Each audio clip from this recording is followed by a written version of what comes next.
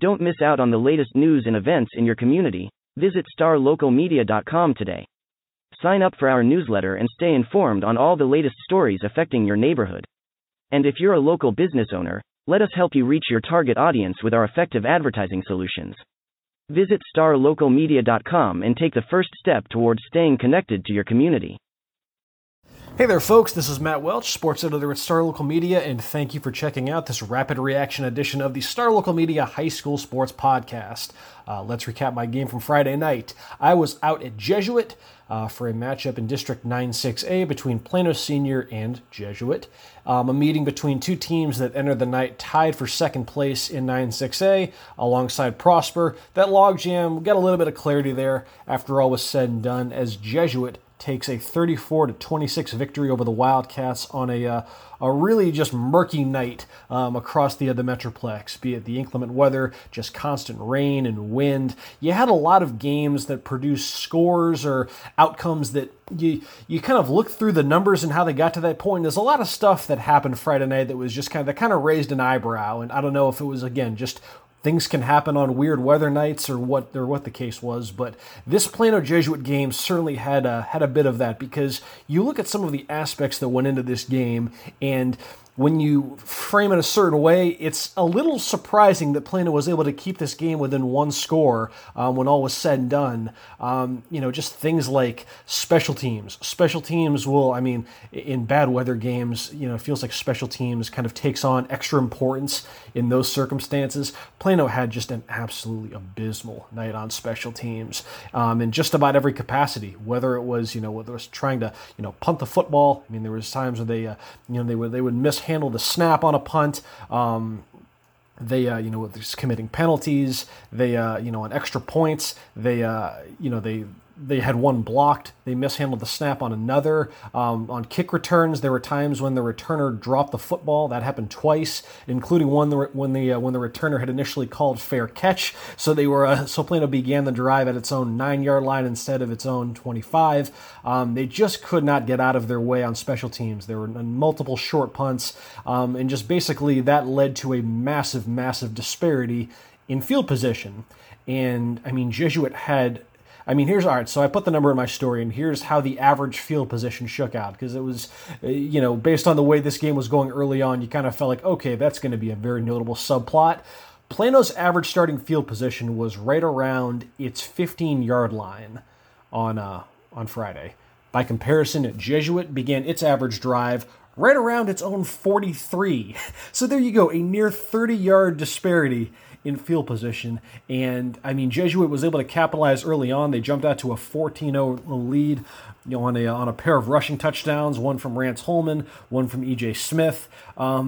And you just kind of had a sense that just Plano just kept on, it was a lot of bend, don't break. They did eventually get some stops and whatnot, and, where it was able to, to have Jesuit come away empty-handed on a few of those short fields. But just the way this game was going, and just some of the untimely penalties that Plano could commit, the fact that Plano was never able to establish the run, they were only held to just 89 rushing yards as a team on just a shade around 3.5 yards per carry. Jesuit, meanwhile, absolutely controlled the ground game. They averaged 7.1 yards per carry and 313 yards total. And again, in a rainy game, those are the kinds of things that are going to ultimately sway the end result. Who's able to control the clock more and such. But then you look at the final yardage, and Jesuit only outgains Plano by 2 yards, 375 to 373. Plano did have its moments. A lot of that though came on some productivity through the air, especially in the first half. There were a number of lengthy gains downfield. Plano wasn't. They didn't hold anything back. They were attempting to stretch Jesuit's secondary every drive at least once. You had the connection between Oliver Towns and one of his top receivers, Jaden Chambers. Those two made some good things happen in the first half. They combined for 4 catches for 106 yards. But then Chambers goes down with what head coach Jadon McCullough speculated might have been a knee injury late in the second quarter. He doesn't return, and then out the window goes any effectiveness Plano has passing the ball. I mean, it wasn't until the midway through the fourth quarter that they finally found a little something through the air, but then they were going a full quarter and a half without being able to move the ball through the air on top of already struggling to move it on the ground. There are just a lot of hallmarks in this matchup that you look at the final score and see that Plano was lost by one possession, and it just doesn't really add up. I mean, this felt like a game that, if it plays out, most nights, this is probably a 20 to 24 point loss. So, fair play to the Wildcats for finding ways to hang tough, and at least get despite, having their backs against the wall on defense a number of times, being able to make the requisite stops to keep this game at least within striking distance. But just never a game that it felt like Plano ever had a real firm grasp on. Like I said, they were able to throw the ball well. Oliver Towns, he does, finish with at least a high number of passing yards. It wasn't the most, efficient night from the Plano passing attack. Towns only goes 12 of 28 for 284 yards and 2 touchdowns. But the big thing to kind of monitor going forward with them is now this situation at wide receiver because, there wasn't Coach McCullough didn't have a finality to the Jaden Chambers injury. It was just him speculating that it could have been a knee. But this team was already playing without its other lead wide receiver, Nolan Williams, on Friday. And if Plano is in a situation now going forward where they're going to be without their top 2 wide receivers, that definitely changes the equation quite a bit. As far as what to expect out of Plano's passing game, because that's been, again, we've talked about it a ton on the podcast, that has been a huge subplot to this season is the job that Plano's has done moving the ball through the air, and a lot of that is, a testament to the growth of Oliver Towns, but also the job that guys like Jaden Chambers and Nolan Williams have done in getting open and making big plays happen after the catch. So without those two, that passing game is very much predicated on the big playability of those 2 wide receivers specifically. So, you got to see midway through the fourth quarter, at least maybe something that Plano might be able to build off in that respect. They started getting Christian Sabatini more involved, their star tight end, and then Tylan Hines, their lead running back. He began to, have a big role in the passing game. He caught a 71-yard touchdown and a 10-yard touchdown, both in the fourth quarter to at least, again, put Plano back within one possession. So then going forward, though, I'm just kind of fascinated to see how that shakes out because, do you split Hines out more as a wide receiver and then, slide Cody Christ and give him more of a role running the football? He was used a little bit, on Friday, albeit, closer to the goal line in direct snap situations. It's just Plano has to kind of recalibrate things because, you look at the standings and they're still not out of the woods yet. They're in 4th place at 3-2. But they have just a 1-game lead on McKinney, who Plano does have the head-to-head against, so that's essentially it's a 2-game lead. But that's really the one thing that they cannot let happen over these last 2 weeks of the season. They cannot let McKinney pass them in the standings.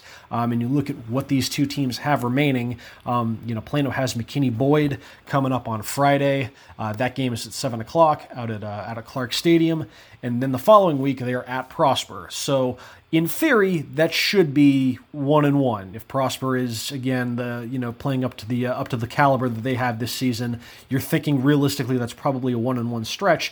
But it puts a bit of extra emphasis on that game against Boyd, a team that has shown the win-loss record for Boyd isn't anything to write home about. It's just I believe only 2 wins this season, but there is still talent there, especially on defense. Especially in that secondary for that matter. Between Play Wyatt, Jake Fex, Jalen Shaw, they've got guys in the secondary that can definitely make you sweat a bit. And if it's a situation where Boyd is just going to load up the box like Plano games in the past, and just dare Plano to beat them through the air, and they're shorthanded at wide receiver, that game becomes much more interesting than it otherwise might have appeared a couple weeks ago. So yes, there's a lot of importance riding on that game. And now, granted, McKinney has to hold up its end of the equation too, and they play Jesuit next week. We'll see what McKinney has. They were able to hang on against Plano East on Friday.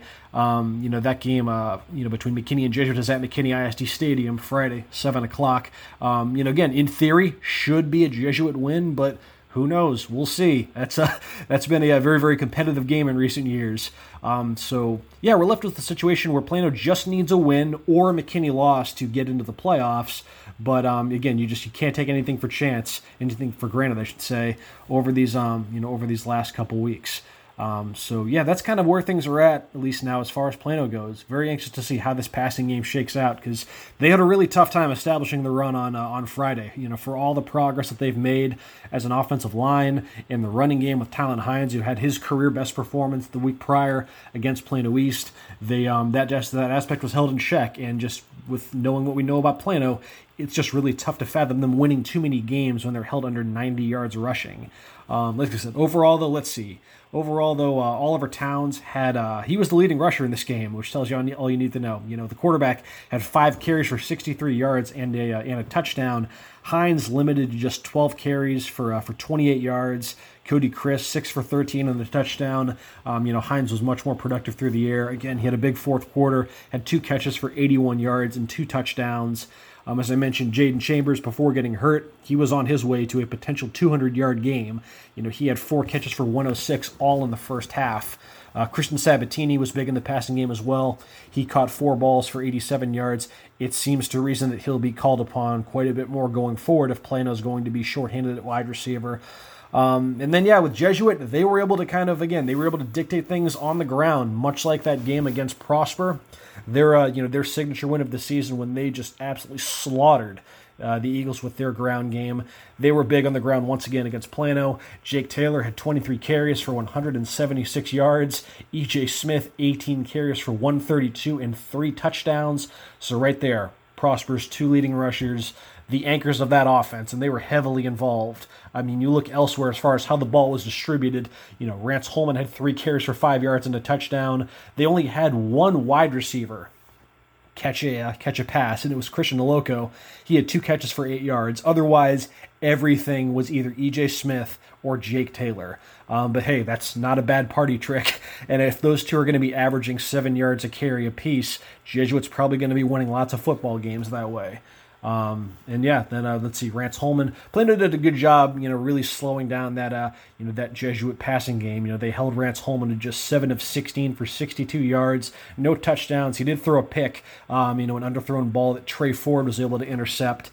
It was basically, one team was able to do one thing really well. The other team was able to do the opposite really well, with Plano in its passing game and Jesuit with its ground game. And ultimately, it is Jesuit, though, that takes the 34-26 victory to improve to 4-1 in district. Plano drops to 3-2. Still got 2 weeks left to decide how this is all going to shake out, and should be a fun little race to the finish line. Otherwise, folks, that'll do it for this episode of the Star Local Media High School Sports Podcast, a rapid reaction for Friday's game between Jesuit and Plano Senior. Once again, that is a 34-26 win by the Rangers. You can check out my game story at starlocalmedia.com, as well as some video highlights from this one. And folks, that'll do it. Hey, you enjoy the rest of your weekend, and I will talk to y'all later. Looking to hire top talent in your community? Look no further than starlocaljobs.com. Our platform is specifically designed to connect local employers with qualified candidates in their area. With starlocaljobs.com, you can easily post job listings tailored to your specific needs and requirements. Our platform is user-friendly and offers a wide range of options to help you find the perfect candidate for your open position.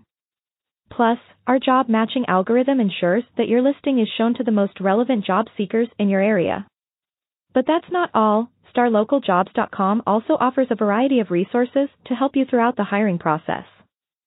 From candidate screening to interview tips, our team of experts is dedicated to helping you find the right fit for your company. So why wait?